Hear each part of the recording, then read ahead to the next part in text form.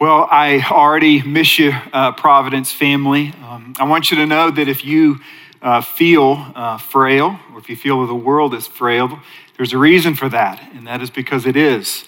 But the Bible tells us, God tells us that He is not, that He is strong for the task. In fact, we're told in Psalm 46, says that God is our refuge and strength, a very present help in trouble.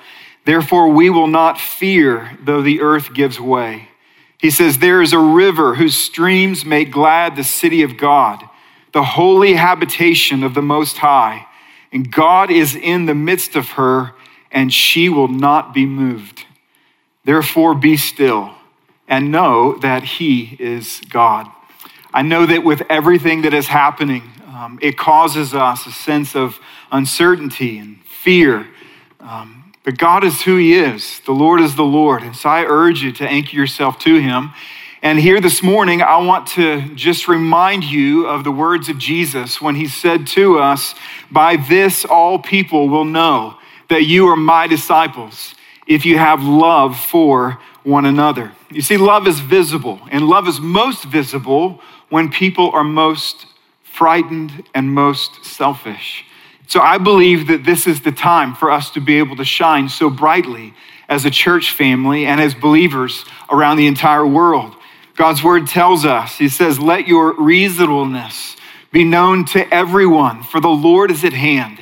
And so as I have sought over the last year to remind you repeatedly to view your life situations with God as the backdrop, with all of His power and all of His presence, His nearness, His strength, His love, His care, that we would look at everybody in front of us and all the various responsibilities and all the fears, and that behind that we would see the Mount Everest of God's glory.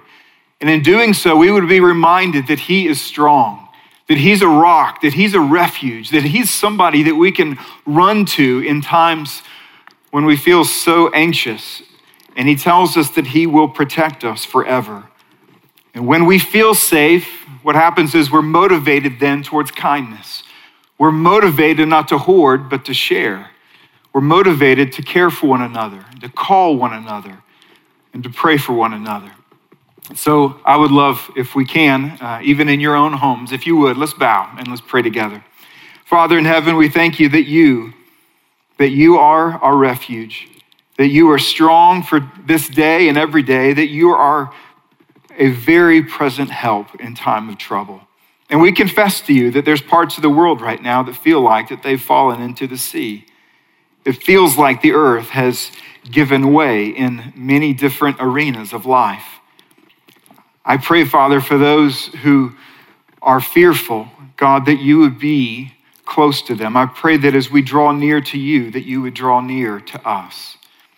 We thank you, Father, that we know that you are the Lord. And because you sent your Son, Jesus, to this earth to live a life that we could not live and have not lived, to die a death that we deserved, and to rise from the dead in order to give hope and eternal life to all who would believe upon you. God, we know that you're strong for the task. And so I pray now that as we open your word, God, that you would use the amazing Gospel of John and this portion, these few verses, to remind us that you love us and that you care for us, and that even in the midst of your deepest pain, that you cared enough to meet our need. And so we look to you in faith and ask that you would speak through weakness and through all of the distractions in our culture, and maybe even right now in our family room. And we pray this in Jesus' name, amen. Well, if you would, I would love for you in your homes to have with you a Bible. And if you want to look with me at John chapter 19, there we find one of the four accounts of when Jesus was on the cross. And we've mentioned this the last few weeks, but if we were to make a list of all of the significant needs within the human heart and condense them down to the core essentials, I believe that we would find 7 amazing, significant, deep needs. And Jesus is aware of these needs. He's so aware that even when he was on the cross, he opened up his mouth 7 times. And in doing so, he made provision for each one of these needs. And so over the last few weeks, we've looked at our need of forgiveness and our need of security. And this morning, we look at our need to belong. I realize that there's a sense of irony.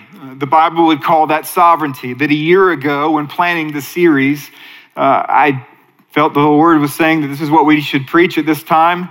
And this was the text that was selected, the need to belong. I realize that it feels ironic because nobody's in the room with me right now. And we're all in family rooms and separated from each other. And yet Jesus knows, and we know, that we need one another.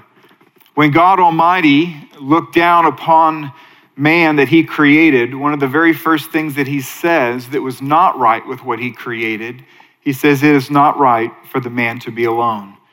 And those words, they echo off of our conscience and within our mind and in our heart. We know instinctively that it's not right to be alone.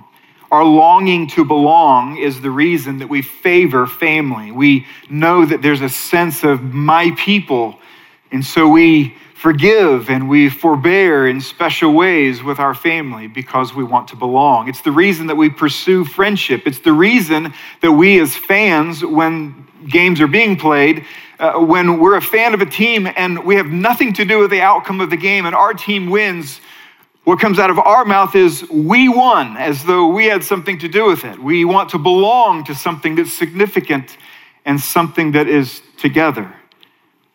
Now, this is why when you look at this picture of a child who's left out, something within us cries out. It says, this bothers us. This shouldn't be. We want to go over to the children who are all together and say, you need to make room for this one. We have a longing to belong. And here we are in a season of public isolation. And I want you to know that the longer this season remains, the deeper our need and our awareness of our need of belonging will grow. And Jesus knew. He knew that loneliness was dreadful to our soul, and he knew that isolation was dangerous to our walk with the Lord. And so on the cross, he met a need. John chapter 19 tells us early on in verse 17 that they took him up and they nailed him to a cross, his hands and his feet. They crucified him with two robbers, one on his right and one on his left. And then it says that the Jews began contending with Pilate over the sign that was above Jesus' head that says King of the Jews. And then we're told that the soldiers, that they gathered off to the side and they began to cast lots and see who was going to win the very garments that once covered Jesus' body. And then we're told this in verse 25. It says, but standing by the cross of Jesus were his mother and his mother's sister, Mary, the wife of Clopas, and Mary Magdalene. And when Jesus saw his mother and the disciple whom he loved, which happens to be the author, John, standing nearby, he said to his mother, woman, behold your son. And then he said to the disciple, behold your mother. And from that hour, the disciple took her to his own home. So I want to show you just a few things here this morning that are bound up in those three verses. The first is that Jesus sees the need of his people. He sees the need of his people. It's interesting that this passage, these verses that we just read, tells us that only two things take place, that Jesus was actually doing two things. And the very first one, he says that he saw. That's the verb. Jesus saw something. His eyes went to something. And see, what we're finding, though, within this passage is that anytime that there's an emotionally terrifying event, these moments, they awaken an impulse within us to huddle together. That's why during national tragedies or house fires or at funerals, we tend to huddle up. You look at this picture of a father and a son. I don't know anything about it, and yet you can tell that there's tragedy. You can tell that there's heartache, there's sorrow, but there's also a need in that moment to belong to one another, to hold one another. Well, the act of crucifixion was an emotionally terrifying moment. And that's why we're told, as you read through the accounts, that people were huddling together.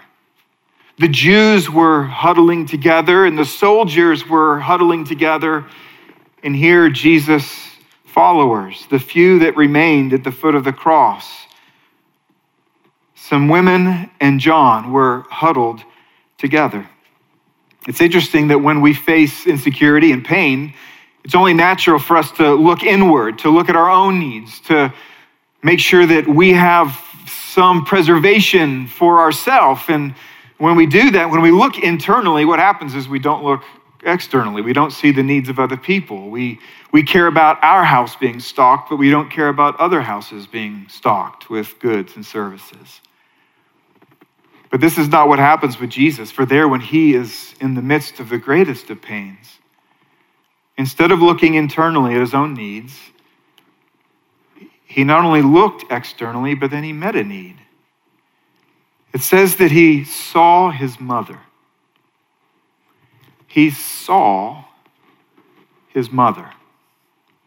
I want you to think about that gaze of mother and son who love one another deeply, who care for one another, and they're looking at each other. I want you to think about Jesus looking at her face and looking at her tears and looking at her pain. Of course, all of this was promised. When Jesus was just 8 days old, Mary and Joseph took Jesus to the temple for him to be dedicated to the Lord. And when they arrived, a godly man named Simeon, without asking, takes Jesus into his arms, looks down, and says these words to Mary. He says, "This child is appointed for the fall and rising of many in Israel." In other words, this child will be the line over where people will divide one way or the other. This child is so significant that the very culture itself will be divided into two camps. And then he looks at Mary directly and says, "And the sword will pierce through your own soul." Not long after, Herod, he ordered all the soldiers to go and to kill every boy within the region who was under 2 years old in the hope of eliminating this baby Jesus. And there's no doubt that when Mary was feeling the grief of other people, she felt part of that sword. Years later, the Pharisees, they're arguing with Jesus and they throw an insult at him in front of everyone. He says, "Listen, we were not the ones who were born of sexual immorality," implying that Jesus was and that Mary had been this loose woman. There's no doubt that these false speculations of her impurity had to cut her heart. But nothing compared to this moment. How could anything compare to this moment? For here on the cross, Mary saw thorns in her son that she could not remove. She saw nails piercing his hands and feet that she could not pull. She looked up and saw lacerations and blood on his body that she could not mend. And it's interesting that the text says that John saw Jesus seeing Mary. This happens repeatedly in the Gospels. They were paying such close attention to Jesus that they would frequently look at him to simply see what he cared about, what he was looking at. They noticed him seeing people that other people didn't see. Blind beggars. Everybody would walk by the blind beggar because he was there every day, and yet it says that Jesus saw him. Matthew 9, there's a tax collector. Nobody wanted to look at him. And it says that Jesus saw him and then went to meet his need. And here, Jesus, it says that John looks up at Jesus on the cross and he follows his eyesight down and his eyes are looking at his mom. And then it says that Jesus shifts his focus a few degrees to where he's standing. And the Bible says that he looked at himself, that John saw Jesus look right back at him. Can you imagine those eyes? Eyes you would never forget. For just hours before, John, just like the rest of his disciples, fled Jesus in the garden. But to his everlasting credit, returned. Fearful, he returned. Courageous, he returned. Anxious, he returned. And Jesus saw him. And I simply want you to know that he sees you. Psalm 33, verse 13 says, the Lord looks down from heaven and he sees all the children of man. He sees you. He sees your need, and he cares about your need. The second thing I want you to see here is that Jesus meets the need of his people. He doesn't just see the need, he meets the need. For there on the cross, Jesus pushed past his own self-interest. He pushed past the impulse to preserve life. He pushes past even seeing the needs of people that he loves.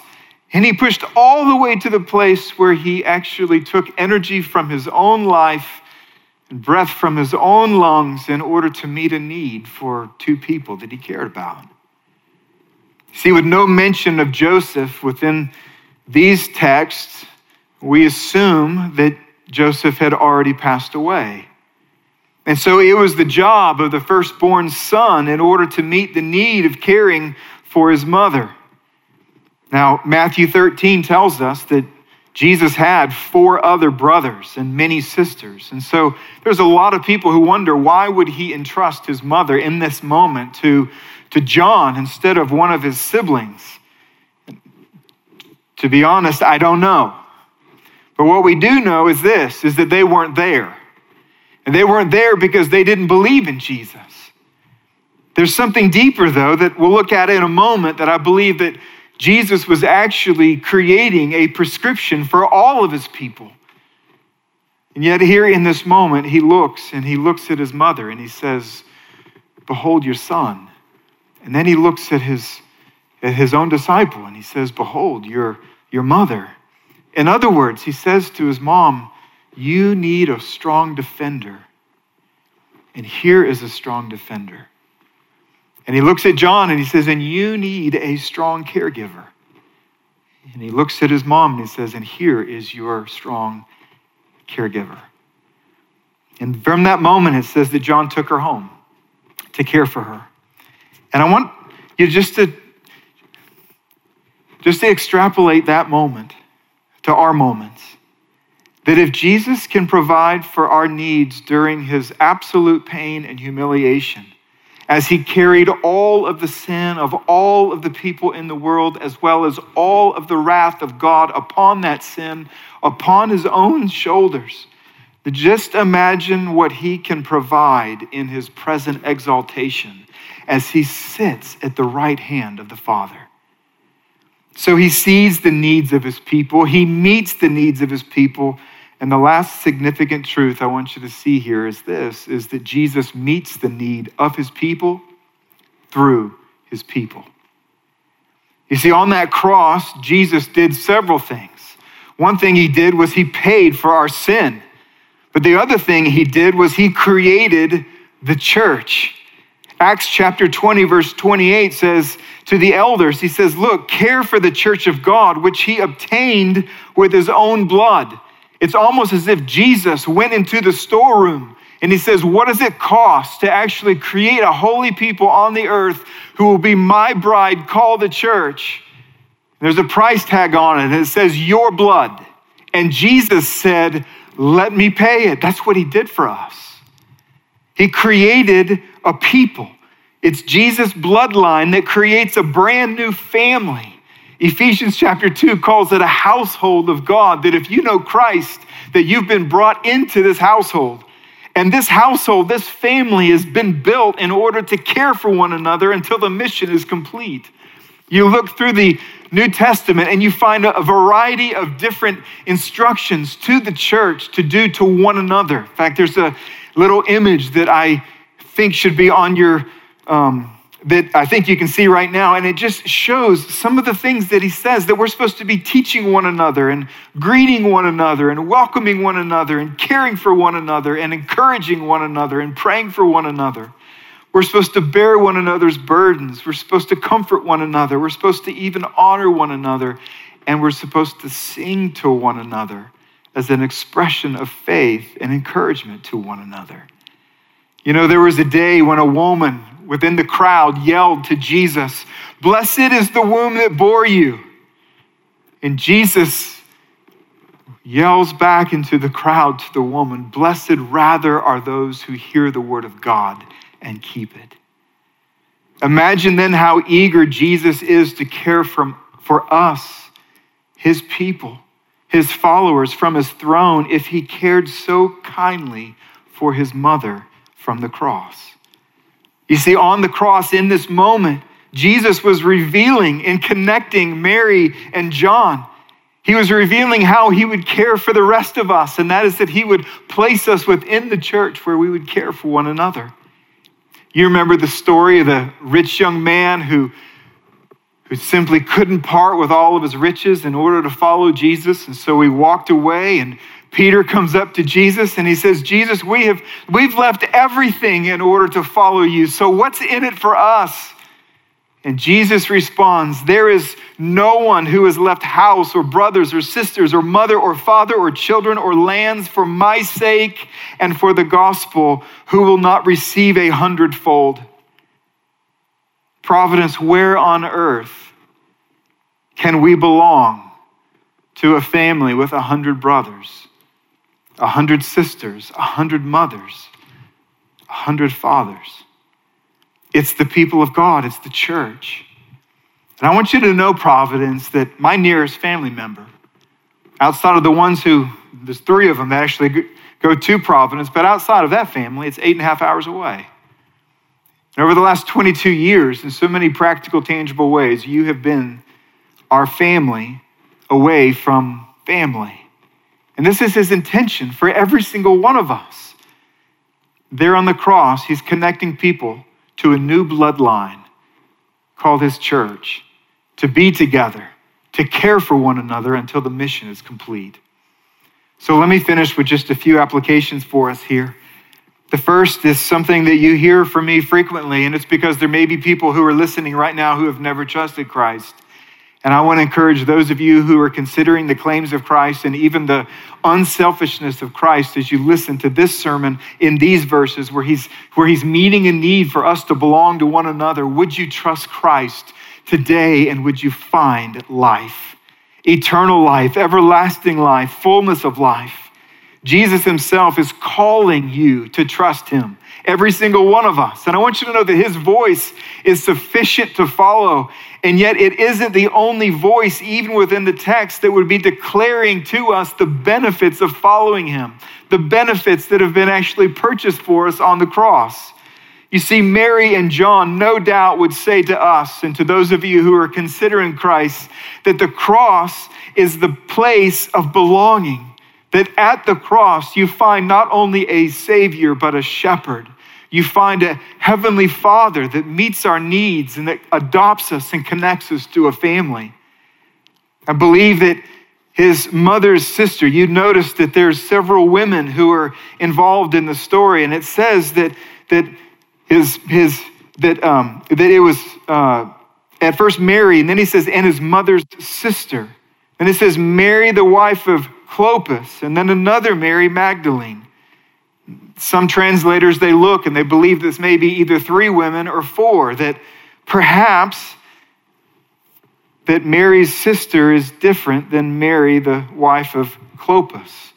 I believe that's true. In fact, I believe that his sister, we're told over in Matthew chapter 27 that there was another woman there, her name is Salome, who was the mother of James and John, the wife of Zebedee. And if this is the case, then certainly she would say to us that the cross is not only a place of belonging and salvation, but it's also a place of redirection. That when we're thinking the wrong way, when we're thinking about self-exaltation, that the cross tells us that actually we're exalted by humbling ourselves. You see, it was this woman shortly before Jesus went to the cross who went to Jesus and said, "Would you allow that my 2 sons sit at your right and at your left?" And now here at the cross, she looks up and she sees a criminal on Jesus' right and another criminal on the left. And there I believe that she came to grips with the fact, something that every one of us needs to see, and that is that when we believe that we can save ourselves, we make attempts and even pleas with God to recognize our righteousness and to honor us in that way. No, the cross tells us first we must humble ourselves. We must admit that we have a need. We have to admit that we believe in Jesus Christ. We confess him as Lord of our life. And the Bible says that he lifts us up. He redirects our life. So instead of honoring ourselves and our children, we live our entire life for the honor of Jesus Christ. There's another woman, Mary Magdalene, and I believe that this woman who was once plagued by 7 demons would say to those of us in particular who are stuck in a habitual pattern of sin that's destructive to our life, who say that the cross is a place of deliverance, of freedom, a place where Jesus breaks the chains that hold us fast. And then I believe that there's one other group that would speak to us today, and that's his family. His brothers and sisters who were not there. His brothers and sisters who through the course of his life and ministry did not believe in his claims that he was the Son of God. And I believe that they would say to us in this moment that Jesus' cross proves his strength when we are weak. For after his resurrection, Jesus Christ, we're told, he appeared to more than 500 people, including his own family. We're told at the beginning of Acts, it says, and all these with one accord were devoting themselves to prayer, together with the women and Mary, the mother of Jesus, and his brothers. In other words, I believe in this moment right now that if Jesus' brothers and sisters who were not at the foot of the cross because their faith was too weak, they couldn't see the glory of Jesus, the deity of Jesus, just how consequential he was to life. Oh, they saw when he rose from the dead.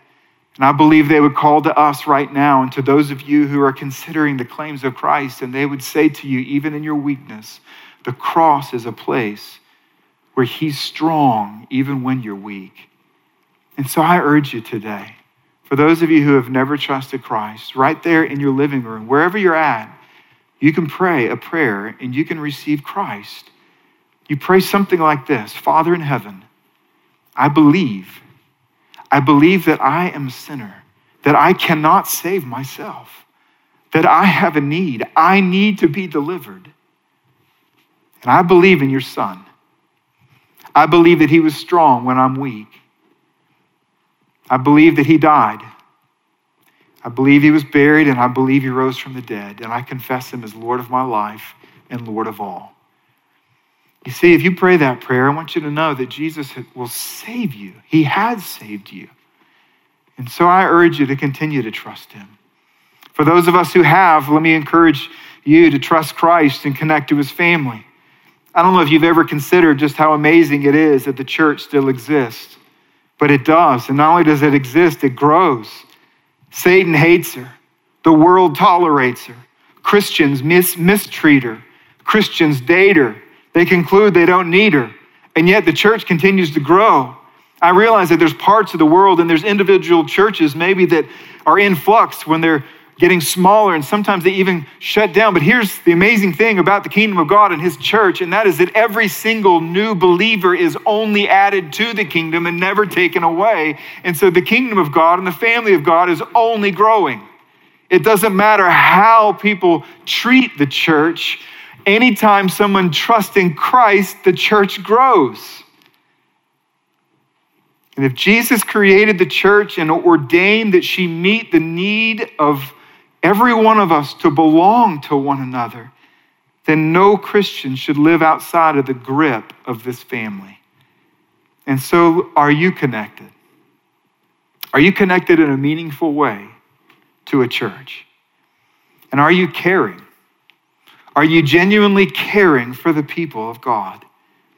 For those of you who call Providence your home, I want you to know that there are people, real people, older people, younger people, poorer people, people who look differently than you, sick people, tired people who need mothers and brothers and sons? Or how are you caring for them? And I realize that even during this season of forced isolation, it makes it complicated. But I would simply ask you this question: how can we as the church, called Providence, trust Christ enough that even in a season of forced isolation that we can care for one another at our points of need? Who can you call this week? Who can you pray for this week? Who can you pray with this week? Who may need food that you have or other goods that you may have? Who needs your help? For by this, all people will know that we're his disciples, that we love one another. And maybe, just maybe, we can learn during this season how to better care for our missionaries around the world who are routinely distant from us and yet always a part of us. Now, I want you to know that if you're overseas right now watching this, we want you to know that we love you, we remember you, and we care for you. And the last thing I want to encourage us to do is to follow Christ by sharing his love and truth. I realize right now you need to be careful, and I would tell you, you need to be careful. It is serious what's happening in the world. But as Christians, we're following a Christ who has strength and hope and love. And so I want to encourage us as a church family to give love and to share good news. And I want to remind you of something that we've showed many, many times. And in this season, this little pattern of how you can tell people the greatest news in the world, it really just comes to life. And this is why we know that things are broken. We know the world is broken. We know our heart is broken. And so consider the amazing gospel that you can go and you can talk to your neighbor. And they're already thinking in their mind, things are messed up, things are broken. It's not supposed to be like this. And you can say, you know what, it is broken, but it wasn't always this way. That God in his amazing grace had an amazing design for the world of being connected to him and with one another without sickness. But then the Bible tells us that we've all sinned. We've all fallen short of the glory of God. We've all brought upon ourselves condemnation. And when they ask the question, did all this happen because of human sin? It's a complicated well, it is complicated. But here's how I would encourage you to simply answer, right? Is that it wasn't individual people who were sinning that caused the virus, but the collective sinfulness of man, we're told in Romans chapter 8, has literally sat upon the earth in such a dramatic way that everything breaks. Everything breaks, including our bodies. But God, in his amazing love, when he saw the brokenness in the world, he saw all of our vain attempts to actually fix things, to get back into his created design, is that he acted when we couldn't. He sent his son, Jesus, who came to this earth, and he lived in this broken place. And he took on flesh, and then he went to a cross, and he died for our sin and our brokenness, and he rose from the dead. You see, you tell people this good news, and you tell them that this good news applies to their life in this specific way, that if they will admit that they are a sinner, and if they will admit within their heart that they believe in Jesus Christ, the Bible says that God allows us to recover and pursue a relationship with him where we get to actually experience some of the benefits of his original design. So Providence, I urge you to love well, and let's share the good news that we have at a time when people need it the most. So I look forward to seeing you soon, I hope. I'm going to pray for us. And so if you would you bow? Let's pray. Father in heaven, we thank you for your grace in our life, and pray now that you would help us to take your word to heart, that you would help us to recognize our need of belonging. And even in a season where it makes it a little bit more complicated, that you would help us to be creative and intentional in caring for people in their point of need. I pray, Father, that you would protect us as a church family. I pray that you would keep us humble. I pray that you would keep us holy. I pray, Father, that you would help us to be a people that is marked by hope and faith and love. And so, God, as we sing to you, you're the King of Kings. We recognize you're the one and only. We give to you our very life and everything that we have.